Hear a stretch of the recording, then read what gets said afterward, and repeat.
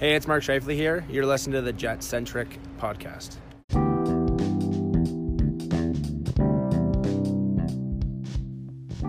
Hey there, Winnipeg Jets fans. Welcome back to the Jet Centric podcast. My name is AJ, one of your hosts, and this is part 2 of episode 73. It was recorded at the same time as part 1, but didn't want to make the episode too long. It was recorded December 28th, which was my birthday, for those of you who missed part 1. I am now 40. Anyhow, it's Chris and I just kind of chatting, continuing our conversation that we started in part 1, which you should go back and check out. Both were kind of fun to do, and I think we maybe even made a couple good points about some stuff. So, hopefully you enjoy it. Here it is, us ranting nonsensically. Enjoy it.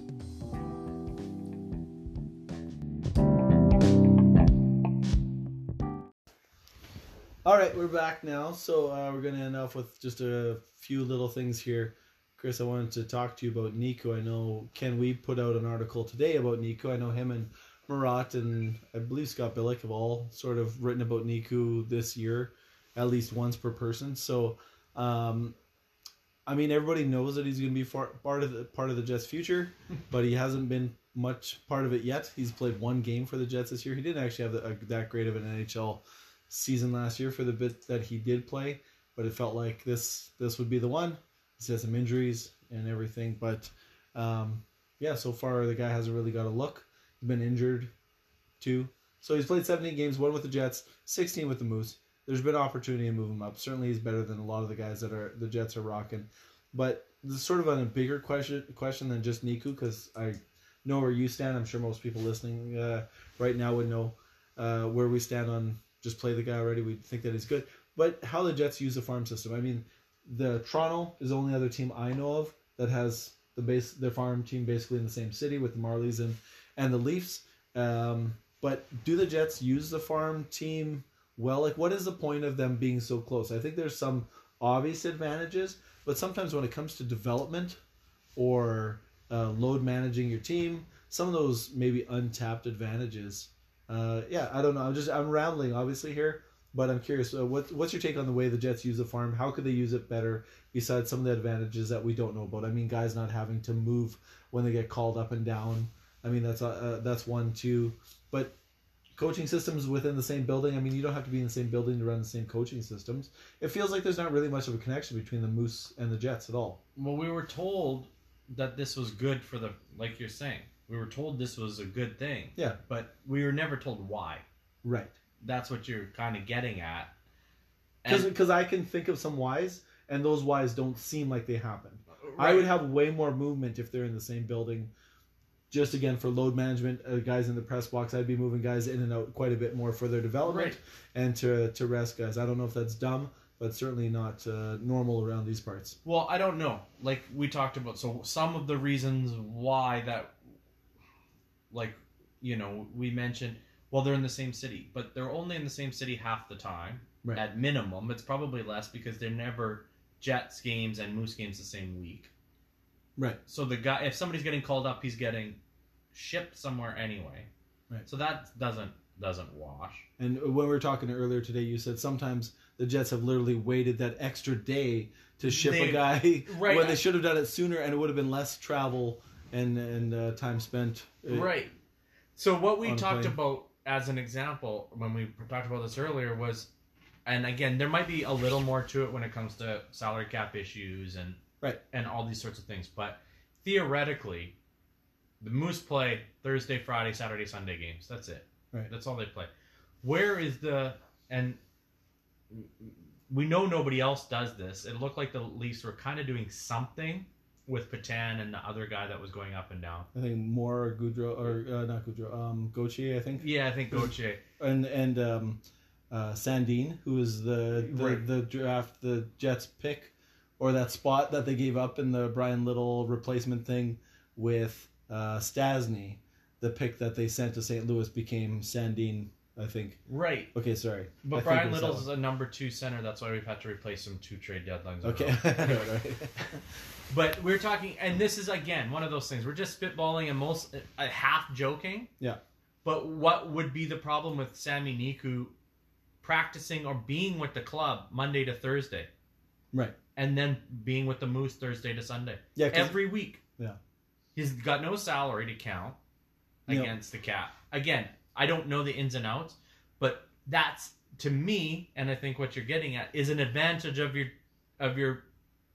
your farm team being in the same city as your team. Yeah. That's what we're talking about. Nobody else does it. Why not be innovative?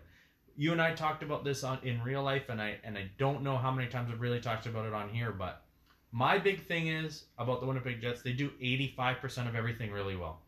Right. The other 15% is twofold. One, it's where they're not great, and B, where they need to be the best in the league if they want to compete with the top market teams. Right. So they need to be innovative. They need to be doing that with the Gustafsons and the Nikus and the guys that can go up and down freely, and have them spending time with the big club. What's the harm of them practicing Monday morning with the Jets, game day skating on Tuesday morning, being in the press box for the game Tuesday night, and then going back down on Wednesday? Yeah, because transactions don't cost you anything except for some real dollars, right? But like you say, these guys that are coming up and down, they're not your cap issue, especially if they're generally going to be carrying 21, 22 guys maybe total. And again, so maybe there your is press box issues. isn't full. Right. Maybe there is sometimes, maybe there isn't, but it's nothing that we've ever seen in 8-9 years. So it doesn't matter. It's not like, but right now because of Byfuglien's contract, they can't do that. Right. That's not what we're talking about. We're talking about in general, why aren't they doing more things? Why doesn't every team do more things like that? Yeah. So what's the thing? What's the advantage? What's the whole, this is awesome, because we don't know what it is. Right. There's never been any documentation about what makes it an advantage for the team to be here. Yeah. For the Moose to be here as well. Right. Yeah. Like we've talked about, it's an advantage simply because they're in Winnipeg and not in St. John, because it's not a 17-hour flight from St. John's to Los Angeles. But half the time, the Ice Caps aren't in anyway. St. John's anyhow, right? Right. Yeah, they might be flying from Providence to Pittsburgh, right? For a Jets game in Pittsburgh. So yeah, again, like you say, sometimes it's not a thing. It just feels like there could be more of an advantage. There's some that we could say, but really the only time we see Moose players come up is when there's an injury, which is the most obvious thing. Right. So when you compare it to another team, like say Toronto, again being the best example, you could, if they have similar amount of injuries, you'd probably expect similar amount of movement between the farm and the big club. And if they're similarly up against the cap, you'd probably expect similar movement too. But I did look at Toronto's, and I'm not sure about their whole injury situation versus the Jets, how many games lost and what the quality of players that were injured was, and exactly what their cap situation is. But I imagine it's similar to the Jets, probably being close to the top. But the point is, I think it feels like there's more of an advantage to be got out of that, because it's really just injuries. Guys get injured, they call some guys up. But it feels like you say, when the teams are both going to be in the city at the same time, why not call a guy up, pay him a little bit more money, show some good faith, from the organization, because it's not really costing them that much more to have him up, have him practice with the big club. Because if Niku gets called up for a day just so he could be allowed to practice with the Jets, per se, versus practicing with the Moose, that shows, yes, you're seriously part of our plans. You need to see what we're doing and get used to being around these guys, because when he goes back to the Moose, I mean, they're going to run through 50 guys in a season that have come up from the ECHL that are on PTOs, whatever it is, right? Like, he doesn't need to run through the power play with the Moose. He's their best defenseman by far. He can literally just walk, and should just walk into the locker room and get exempt status from doing bullshit. Because they should be running the same practices and stuff basically anyway. Yeah. The only difference is feel, right? Yeah. And so he should already have a feel from playing half the time with whoever his partner is. Yeah. But he should also get a feel for being up and playing with Tucker Poolman. Right. And practicing on a second unit power play with Matthew Perreault and all those sorts of things, because essentially if he comes up at any point this year, if Josh Morrissey gets hurt, he should be right in that spot. Yeah. Right? If Pionk gets hurt, he should be right in that spot. Yeah. I don't care about handedness, any of that stuff. You know what I mean? Yeah. He should be replacing those guys if either of those guys hurt. Not trying to force a Boyu, right? Which is unfortunately likely what it would be. Right. Right? But it shouldn't be. He should be right in. So why not? I don't know. Maybe there's some stuff that we miss, right? Like the same way, like hockey practices are basically organized the same way, and then your road trip is organized the same way, and your day-to-day is organized. We always hear about, players like the consistency and the structure and all that kind of stuff. There's got to be some of it. Yep. But again, even if it's not every week, why aren't they doing more of that? Why isn't every team doing more of that? Who knows what the reason is? So again, it would be nice if, and maybe our listeners who are more in tune can tell us what the advantages are, because again, we can see some of the basic on the surface advantages. Yeah. But nothing like we were led to believe was such this huge advantage of this team being here. Yeah, in the sense that for, like I say, the biggest advantage that does not seem like it's tapped into would be development and like prepping guys for the NHL. Because if Niku gets called up, say tomorrow, there's an injury, he gets called up, Morrissey's injured, right? All of a sudden he's there. Now the whole thing is like, well, now he has to catch up and get up to speed, blah, blah, blah. And it feels like he could already sort of be ready to be slotted in. And some of that is going to be narrative where there's excuses built in to, if he doesn't play well, we can say he's not up to speed, right? Like there's always sort of, tempering expectations that happen. And I get that. So that'll always be there. But the reality is he should be prepping to be an NHLer. And I don't know if there's a great argument of dominating the AHL after, at this point in his career, if there's much more for him left there. If they want to leave him there and play him there, have his games, but really everything else should be pointing to be doing that, whether it's up in the press box for a game, because that doesn't count as a game. So if he comes up and watches the Jets game one day that the Moose aren't playing and then gets sent back down to play the next day, so he misses a practice with the Moose, but he watches one more Jets game, from the press box, or watches one more pregame skate, or is in the team meeting beforehand, right? And so he's getting more of that. It just feels like development and load management, which isn't as big of a problem since Wheeler and Scheifele been split up. Last year, Scheifele or Wheeler was running 24 minutes a night or something, which is stupid. Now that they've sort of split them up, it feels like their averages have come down. And without Byfuglien playing 90 minutes a night, doesn't feel like the minutes are crazy out of whack. Although whenever you see that your fourth line is getting 5-6 minutes when Gustafsson was playing, that something's a bit out of whack. But that wasn't most of the stretch of the season, I don't think. So doesn't feel like anybody's too crazy. I don't think we probably have anybody on the team that's in the top 20 in minutes, like in unusual minutes, right? Yeah. Where we're kind of getting way up there. So the load management is nothing. But development wise, if Logan Stanley is going to play for this team at some point, I don't even think he's healthy yet. So it's probably a bad example. I haven't looked into where he's at. I haven't heard his name mentioned. Again, it's the principle of it. What are you developing? Yeah. You could, if you're a runner, you could run 100 half marathons. It's not prepping you for a full marathon. Right. You could just keep running them as you're still not prepared to run a full marathon.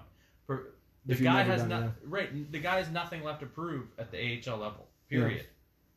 So if you're not going to call him up, at least get him ready to be called up. Right. And you're skating in circles. Yeah. Literally. We've seen the shifts. Yeah. He's skating in circles around everybody else. I think to change the subject a little bit, there's a fundamental breakdown. The guy's 24 years old now? Yeah, something like that. 23, yeah. He's in his, sixth professional season or something? Yeah, because he played in Finland before, right? Like, there's not developing happening. Yeah. There's a fundamental breakdown in the relationship somewhere. Yeah. There's, again, we talked about it earlier, about there's certain guys have certain things. Yeah. I don't think he has a thing. Personally. Yeah. I think our love for Nick Petan, I think there's a thing. Right. Okay. Okay? I don't know what, but I think there's a thing. Right. I don't think there's a thing, and that's not inside. That's what I think. I will just say this. I'll stop you there. I've seen lots of mini kind of threads and conversations about Niku being in the bad books with the organization. I don't know where that's from. That's unfounded as far as I know. I've never had a quality source say that. But it seems that some people seem to maybe have an inside track, or maybe they're saying that because he isn't getting the chance. They're conjecture. They're trying to assign motive to it, or in some way, right? And But maybe it's true. And they gave Brendan Lemieux every chance in the fucking book, and the guy left the rink before a game was over. Yeah. And he used to get a match penalty every 3 games. And the team, the players generally hated him too. Right. That's not a non-fact. So, it was pretty contentious having him around. So yeah, no, I again, maybe there is, and I don't know either way. I'm just saying it seems to me there's either way more to it or less to it, however you want to spin it. But I just think, and we talked about that last time I was on here, and we talked about it earlier in the thing. I think the organization has a structure as to what they want their roster to look like, right? And he doesn't fit that roster. Whether it's because they have Morrissey and Pionk, right, or it's because he's not their type of guy. Period. Yeah, he doesn't fit the roster. He would be here already. There's no way he's not the second best defenseman on our team. Yeah. Well, and here's the counter argument is people would say, well, if they call him up, why would you want him up if he's only going to play 10 minutes a night or 8 minutes a night? He's not. But that's the thing. He doesn't have to because he slots in your top 4. That's pretty obvious. And somebody else comes out. And if you want to start naming them, they're either named Spisa or Pullman. One of those guys comes out, and Spisa, I think, would be the more obvious choice, and not because I'm a Pullman fan, but I think Pullman is better than Spisa. Well, Pullman's fine. Pullman, it shouldn't be playing on the first pair on an NHL team. No, never. And I will say that as I'm wearing a UND hoodie matter. And I have a UND jersey that I just took off behind me, I'll say I'm a huge Pullman fan on the third pair. I've never said he's above that. Right. If he's on your third pair, that's great. You're not winning a playoff series if Tucker Pullman is your first pairing defenseman. Yeah. Period. Yeah. This is not happening. He'll get his lunch eaten. The whole team will. Lunch eaten. Seriously, you don't have a hope. I like that saying. Right? All right. Okay, so let's wrap it up here really quick. Do you have anything really positive that you've seen in the last, say, 10 games of maybe certain players that you like or systems that you've seen kind of finally working or changed? Who's hot? Who's something that you like? I mean, we've sort of said Hellebuyck's come down to earth for sure in the last little bit here. Definitely below what he is, but... I think, you know what? I think you and I talk about this a lot when we talk in real life. The good players don't get enough credit in this city. Yeah. When good Blake players, Wheeler does. Blake Wheeler does. But when good players have shitty games, they get shit on. Right. But when shitty players have shitty games, it's just what they're supposed to do. Right. And when shitty players have good games, they're the best. Right. So I'll say Patrick Laine is the person that's impressed me. Okay. He's our best player. Mm-hmm. Him and Ehlers, whatever. Yeah. But he's our best player. He's the best passer on the team. He's the best scorer on the team. He's fucking incredible. And I think he's still not getting the praise he deserves. Yeah. And he's definitely not getting the opportunity he deserves. He should be on the power play for 2 minutes every power play. And you know what's crazy is I know people that would think you're being negative towards the team because you're saying Patrick Laine doesn't get enough credit and that he's so good because you didn't say Mark Scheifele or Blake Wheeler, right? Like right. You're clearly a terrible troll for really thinking that we have a stud. That our 3 best players are Ehlers, in order, Laine, and Hellebuyck. Oh, okay, yeah. I thought you were gonna leave the goalie out. Yeah, well, I mean that's the goalie's kind of like the the LeBron James thing.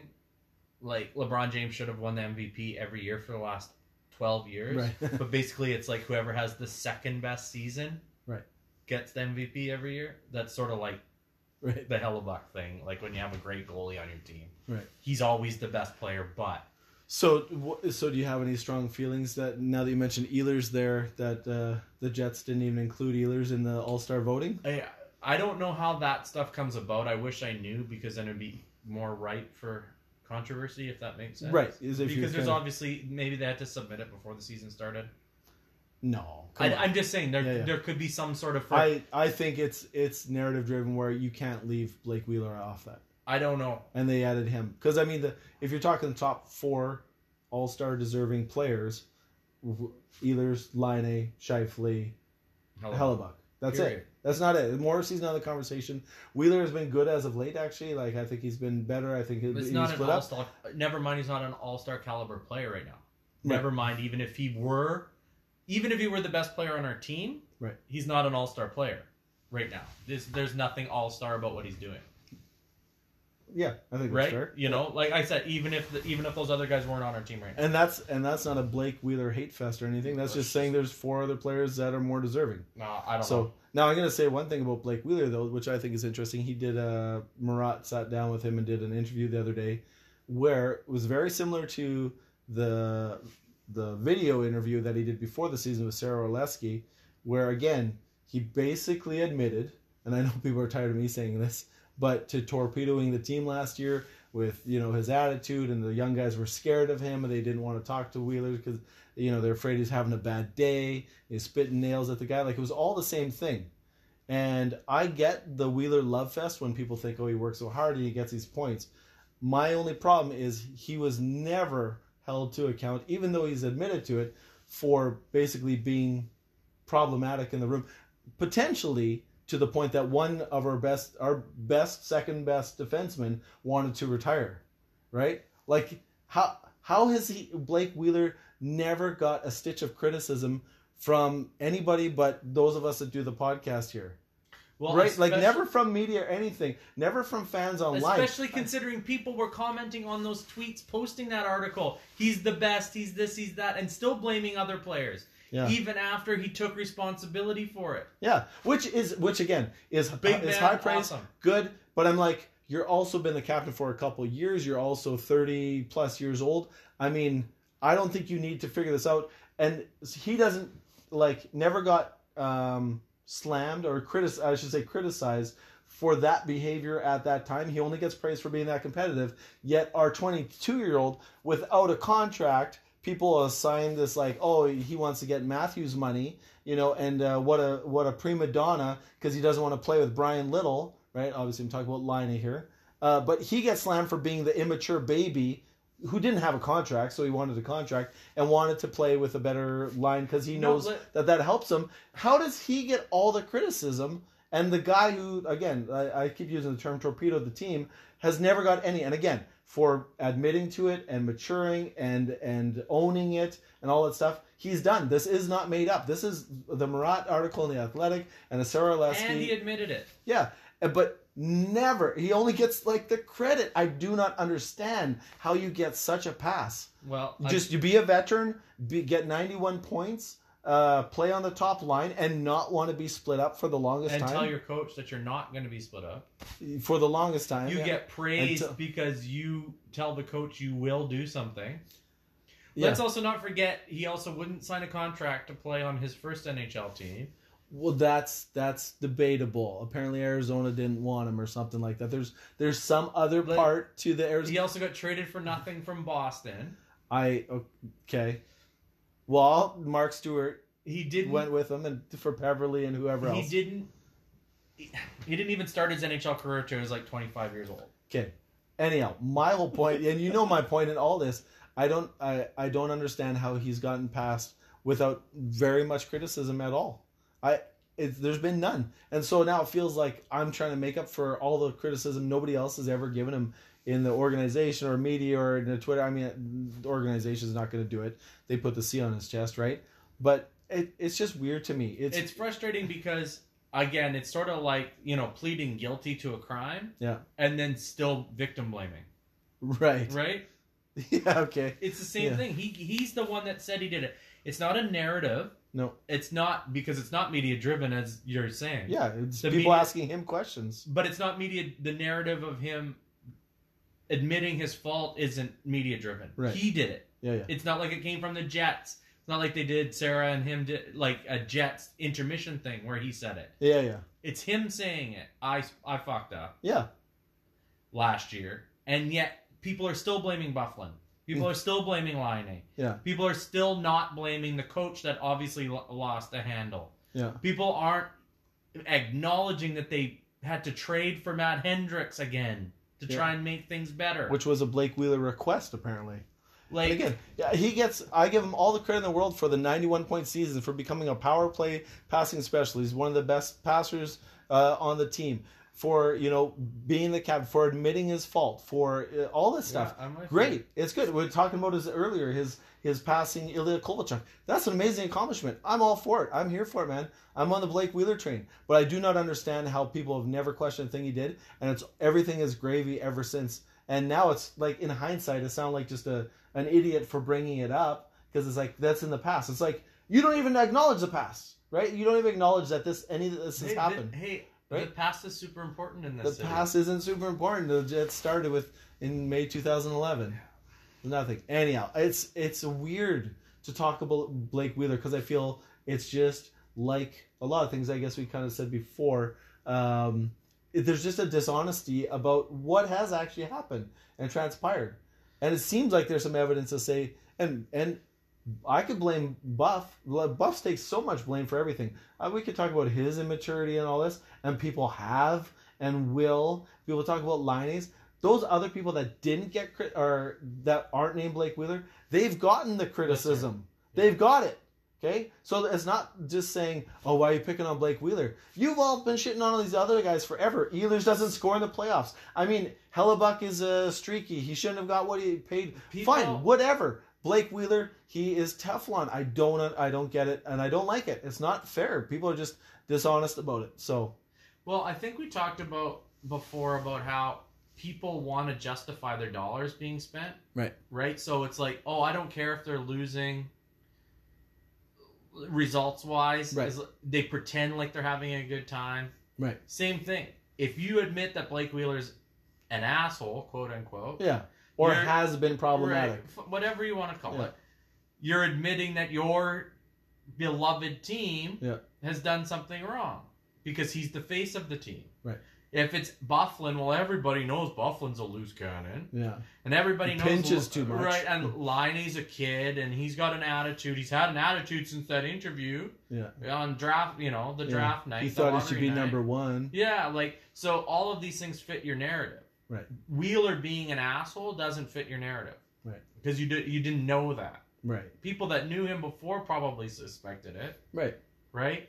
Although, never heard anything like this before he was captain. Like, when Ladd was captain, didn't seem like a thing. I don't know. And we talked about this before. He's seen, ever since I lost complete respect after that Game 6 against St. Louis last year.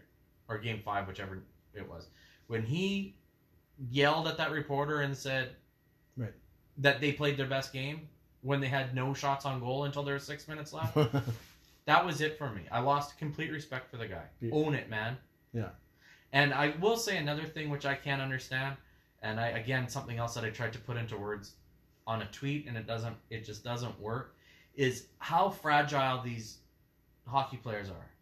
They're apparently the greatest athletes in the world. They're the strongest, toughest, fucking rough and tumble guys. Yeah. But answer the bell when they have to. Answer the bell when they have to. Tough Canadian kids, all of that shit. But they're so fucking concerned about a letter on their jersey. Yeah. Or the guy next to them in the locker room has a letter on his jersey, so I can't play well unless he tells a good speech to me before a game. Right. All of this shit. Are you kidding me? Or I can't believe you asked this as a reporter covering the team. That too. Right. Milan Lucic crying about a 22-year-old being the captain of his team, and that's why he had a bad season last year in Edmonton. Like, what?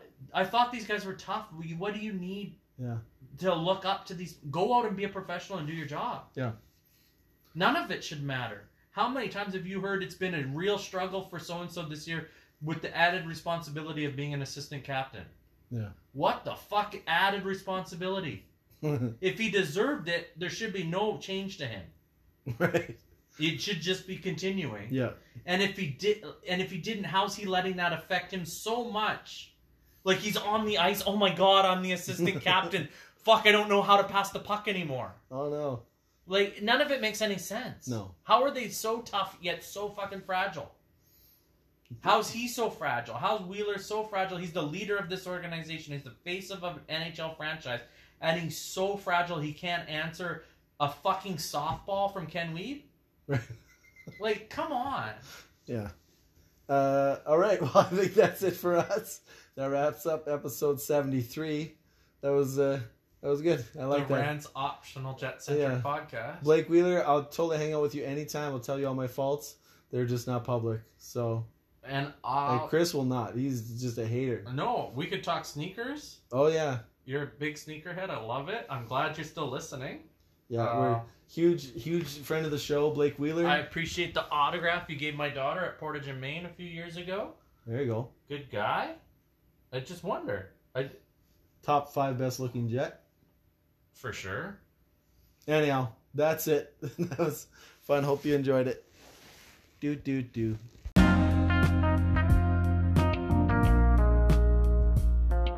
I'm Kurt Kielbach, and thank you for listening to the Jet Centric broadcast.